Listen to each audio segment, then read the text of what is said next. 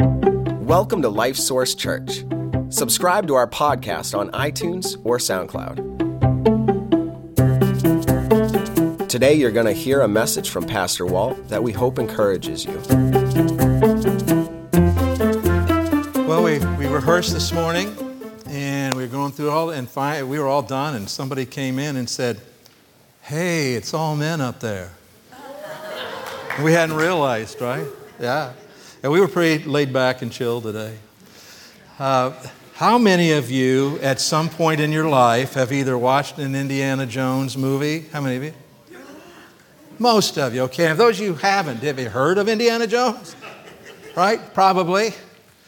Well, Indiana Jones, here's some things, some memories of his adventures. Like, you remember when he navigated a rat-infested tomb? How many of you love rats? Oh, good. Okay. He took over a truck that was supposedly carrying the Ark of the Covenant. In the process, he gets shot in the arm. He gets thrown through the windshield. He gets dragged behind the truck on the ground, holding on to his whip, all this kind of stuff. Still manages to get back in the truck and win the day.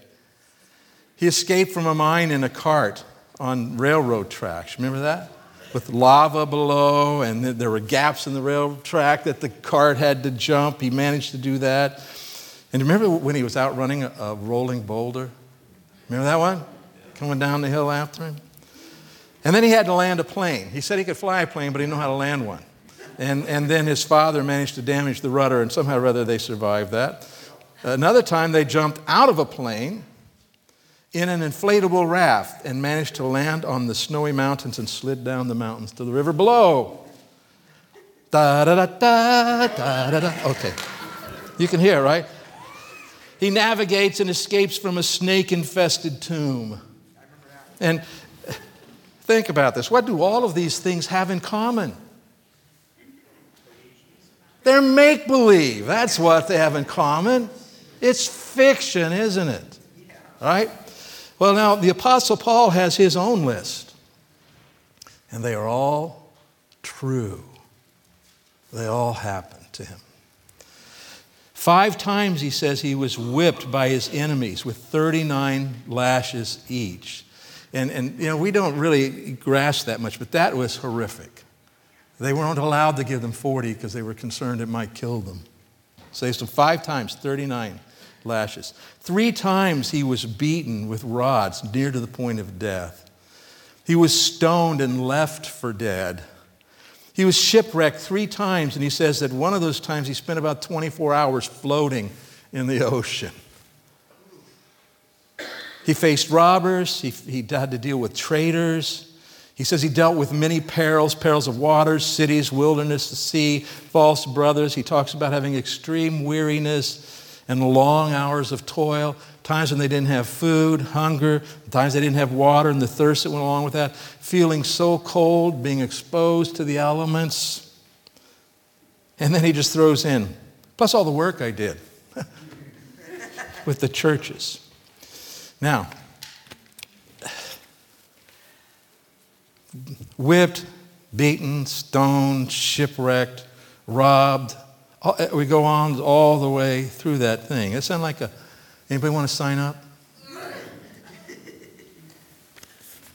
And so what's interesting to me about that is that all of those really seemingly, they weren't the kind of things you'd want to happen, are they?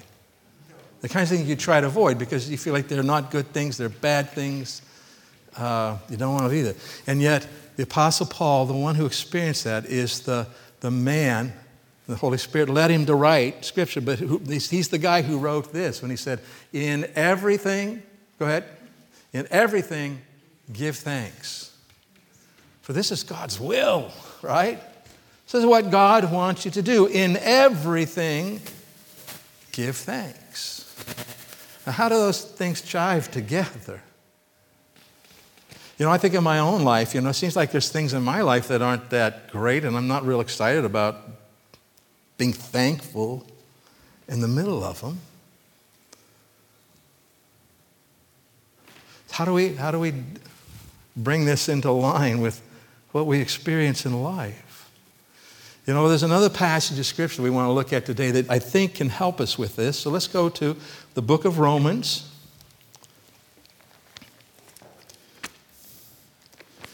It's page 1301 in the Bible that's in the chairs there in front of you if you don't have a Bible with you today.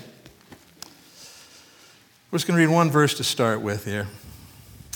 Verse number 28, Romans 8:28.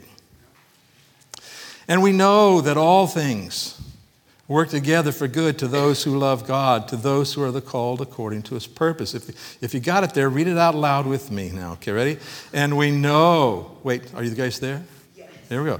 And we know that all things work together for good to those who love God, to those who are the called according to his purpose. All right? Now, first let me just say this, that this promise that all things work together for good is only for people who have trusted Christ as Savior. Amen. It's only for people who have entered a relationship with him by acknowledging that they've sinned against the holy God, which we all have, and that our sins make us guilty before God, and it does, and that if we're found guilty, then we're condemned to hell for all eternity. And so the good news is that Jesus came to earth. The Son of God came to earth, became a man, lived a perfect and sinless life that we should have lived. And he did it in our place. And then when he went to the cross, he took the penalty for our sins, which we should have taken. But because God loves us, he sent him to the cross to pay that penalty for us and rise again from the dead. And that whoever believes in him, that word believe is not just knowing, it's about trusting. You put your trust in him as Savior. You acknowledge the truth about yourself and your situation, and then you put your trust in Jesus as Savior. And then God says that when you do that, every sin is forgiven. Every sin, because Jesus paid for it. And it never to be held against you in all eternity. Amen. Heaven's your destiny. And God himself moves into you here and now. Okay? So this promise that, by the way, does this sound like a good promise to you? All things work together for good? Amen. You guys are there today, right? I guess maybe Dave's right. Thanksgiving is still your hangover. Okay? Yes, it's a wonderful promise, but if you have not received Christ as Savior, you don't experience that promise. This is for those who do. And so if you haven't done that, let me encourage you. You can do it right now, just in your heart and mind. Say, oh, God, that's me. I need to be saved. I'm trusting Jesus to be my Savior. Do that, and you'll never regret it. Promise. Amen. But anyway, so here we have this idea, all things work together for good to believers. All things work together for good. Okay. So, in 1 Thessalonians, when we saw that verse, and it said, in everything, right? Remember the word everything? In everything. Give thanks. And here, when it says, God works all things, it's the same word. In 1 Thessalonians, it's singular, everything. In Romans 8:28, it's all things. So everything, all of them together, God is at work in for good. Now,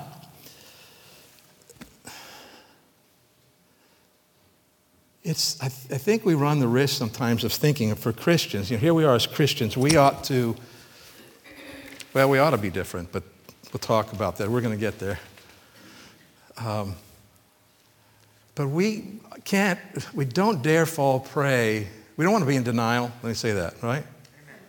We got to be realistic. Because realistic has to do with truth, right? What's really true. Okay, so we need to be realistic. We don't want to fall into this false spirituality, I'm a Christian. Everything's always good. Nothing bad ever happens to me because I'm a Christian. Now, I'm being very silly, but right? I mean, there's times I think that we feel tempted. Maybe we hear somebody else being so, excited and blessed, and we're going like, well, what about me? And how does that work? And so we find ourselves stuck. So we don't want to do that. So we need to acknowledge facts, things that are really true. There are things in my life that are not good. There are things in my life that I don't desire. There are things in my life that I wish were different. Now, that's true for me. It's true for you, right? Okay, so this is where we really live, right? So how do we jive these things together? How is I'm supposed to, in everything, give thanks? And how is it that God is working all things together for good when it doesn't seem so good? Well, Jesus, one day challenging some people who were challenging him, told them that they were making mistakes about what they thought. He said, they were making mistakes because you don't know the Scripture. And so what's going on here is we've acknowledged these are facts, and yet Paul, who also experienced these things, said, in all of that, give thanks, because it's God's will for you. And he says elsewhere, all things work together for good. How do we jive all this? We have to have a biblical view of the world. We have to have a biblical view of God, a biblical view of ourselves, a biblical view of how everything works together. It is crucial if we're going to do that. Because, why don't you go back a slide there if you would, Jim. And so I think when we're looking at these verses, we have to come to grips to get a biblical view of what God means when he talks about good. Because you know what? It's different than what we typically think. Yes. All right? And so what does he mean when he says all things work together for good? Well, there's two ways to figure out, at least two ways to figure out what a word means. And one is to use a dictionary, right? Go in a dictionary and find out what the word is. And then also say, how's it being used? And what does it seem like it's communicating? And we put those two things together and we come up with a pretty good idea. So let's do the dictionary one first, okay? And this comes from a Greek dictionary because the New Testament was written in Greek. This word good means inherently or intrinsically good. In other words, it's not good just because of the circumstances. In and of itself, it is good. From the inside out, there's nothing about this that is not good. So this is the word that we find there in Romans 8:28. It also means that it's good whether it seems to be so or not. Now, this is important because if God is doing something good in my life, and I don't see it as good, is it still good? Yes, it is. And that's what this word means. Whether I see it as good or not, whether I realize it, it's good. It is actually good. And so this word is used then to describe what originates from God and is empowered by him in the believer's life. So anything he's doing in my life is good by definition and reality. Okay? So now let's look at the verse again and see if we want to look at the context, how it's used. If you have your Bible open still, let's look back there in Romans 8. We're going to read a little farther. Verse 28, and we know that all things work together for good to those who love God, to those who are the called according to his purpose. So he has a purpose for us, doesn't he? He has a purpose.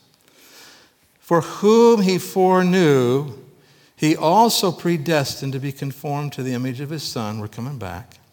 That he might be the firstborn among many brethren. Moreover, whom he predestined, these he also called. Whom he called, these he also justified. And whom he justified, these he also glorified. God is doing something in our lives that will last forever. And that's what he's telling us here. So let's go back and look at this a little more closely. Verse 29, for whom he foreknew. This messes with my mind, okay? Sometimes when I think about God, it messes with my mind. Anybody else? Or am I just confused, right? So I think about God, and what it tells me is that before he created the world, and he determined to create the world the way we experience it, not with the sin, but he created the world and he gave human beings free choice, and he knew that we would use the choice to sin, and he knew that we would need a Savior. And so before he even created the world, he determined to send a Savior. And it says there that he knew who would choose to believe. And that's the way he set up. Everyone who would believe in Jesus as Savior, right, receives their forgiveness and eternal life. And it says that God predestined everybody who would believe. Now, this word predestined messes us up. He's not talking about predestined to heaven, predestined to hell. That's not what this is about. How do we get to heaven? We receive Christ as Savior. That's how we get there. We respond and believe, and we receive Christ as Savior. But then he says, those of us who believe are now predestined to something. What is it? Let's look at it. For whom he foreknew, he also predestined to be conformed to the image of his Son. That means he's predestined us to be like Jesus. And he's working on that right now in our lives. And I don't know that we're completely finished when we make it to heaven. We probably got work to do there. I don't know. It'd be good work. But the idea, he's conforming us to be like his Son. Why? There's two things. He says that he might be the firstborn among many brethren. Do you know, if you're a Christian, that Jesus is your spiritual older brother? Have you ever met two people and said, these guys got to be brothers? Anybody? Yeah. Well, that's the way God intends for it to be with you and me. When someone meets us, they said, wow, Jesus. Make that connection. And then it says, moreover, whom he predestined, these he also called. That happened to me in 1975 when I received Christ. And whom he called, he also justified. A theological word, you can think of it this way. It means that God did something in my life so it's just as if I'd never sinned and just as if I never will. He justified us. He paid the price. Boy, that's good news, isn't it? Amen. And whom he justified, these he also glorified. He's glorifying us. And when you're glorified, that's about God in you. That's about God being able to be seen in you. So he's taking us to a place where, in fact, he says it in Ephesians. He says, we're going to be like trophies for him, showing his grace throughout eternity. And the idea is when someone would see us, they would see the glory of God in what he does. But the real focus for us here, I think, is this, that all things work together for good because he has predestined us to become like Jesus. And that's what he's doing in our lives. So, Romans 8:28, the good that God is working on is about changing us to be more and more like Jesus. Which, by the way, is the greatest blessing you could ever have. More and more like Jesus. It means you're going to see God differently. You're going to see yourself differently. You're going to see the world differently.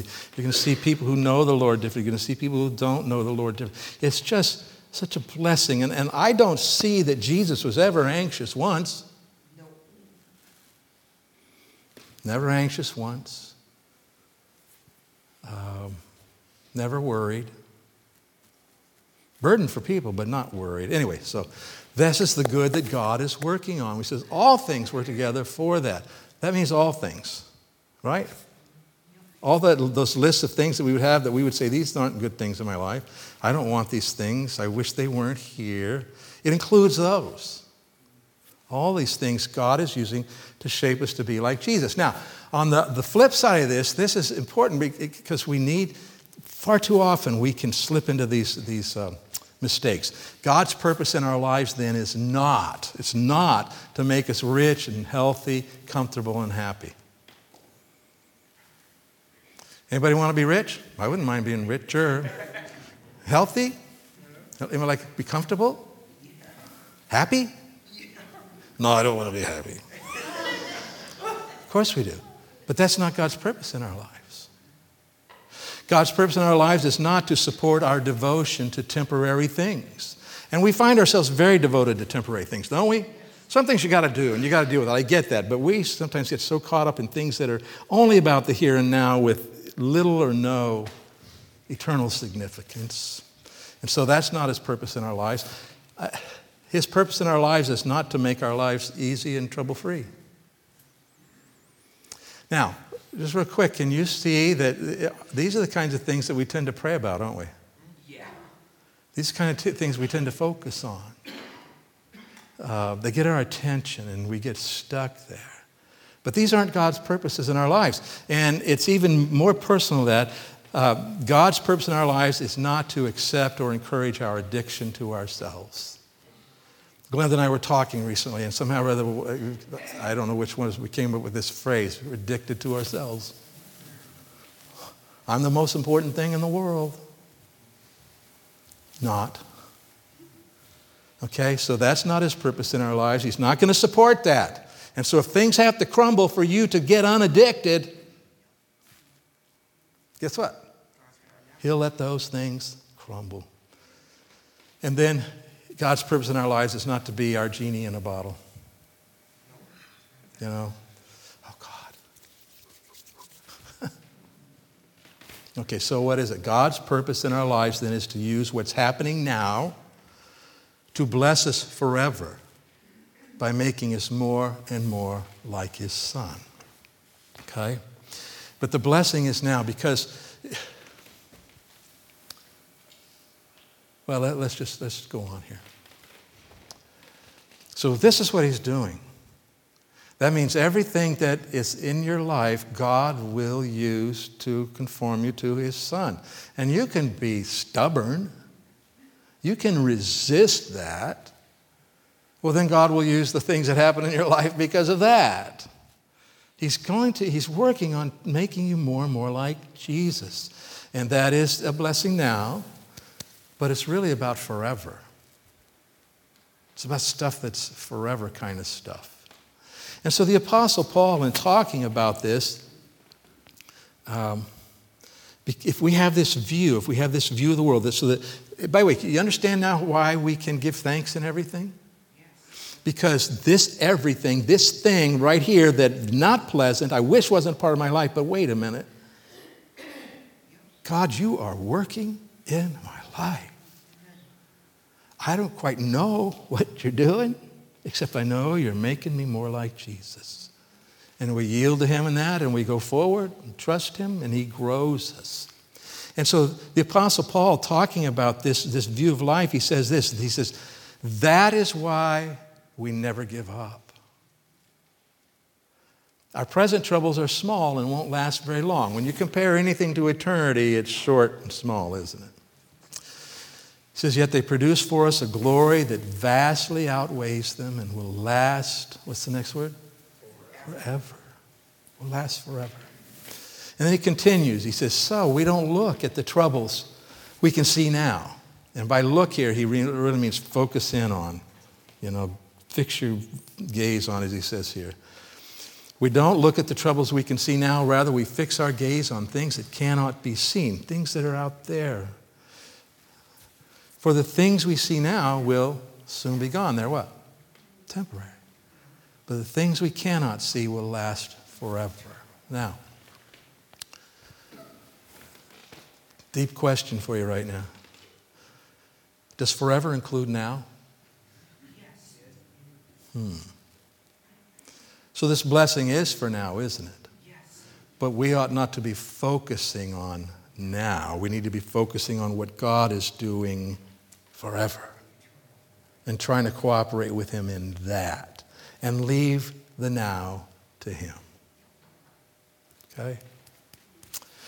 All right, so like I said, we don't want to be in denial. We want to embrace the truth, the whole truth. So here's the facts. There are things in my life that are not good, things I don't desire, things I wish were different, okay? But, and that but is very important, but I can be thankful in all of these things because I know that God is using them to make me more like Jesus, which is a blessing both now and forever. So you might not feel suddenly that, oh, that's great comfort in my difficulties. And if you're feeling that way, first, it's a reality that's true. But what you need to realize is I'm not looking at the world biblically. I'm not looking at the world the way God says it is. Yes, I'm not happy with these circumstances. I wish they were different. But God, thank you so much that I know you're working in my life here. You haven't abandoned me.